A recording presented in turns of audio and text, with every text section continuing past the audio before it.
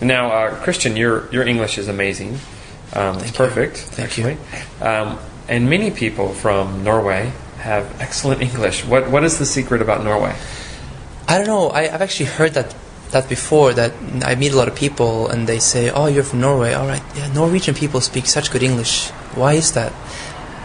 Personally, I think it's because we get a lot of exposure to English through TV, music, media, everything, and we don't dub movies and TV programs like they do in many other countries. We get subtitles.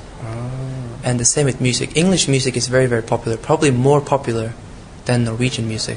Yeah. And I guess as well the education system provides us with really good, teaching.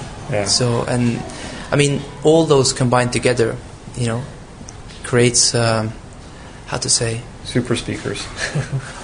I don't know, super speakers, but I mean, it's a good combination, I guess, in terms of learning the language. So, yeah, and a lot of Norwegians travel as well. Yeah. And they have time to practice as well, which is important if you want to speak English well.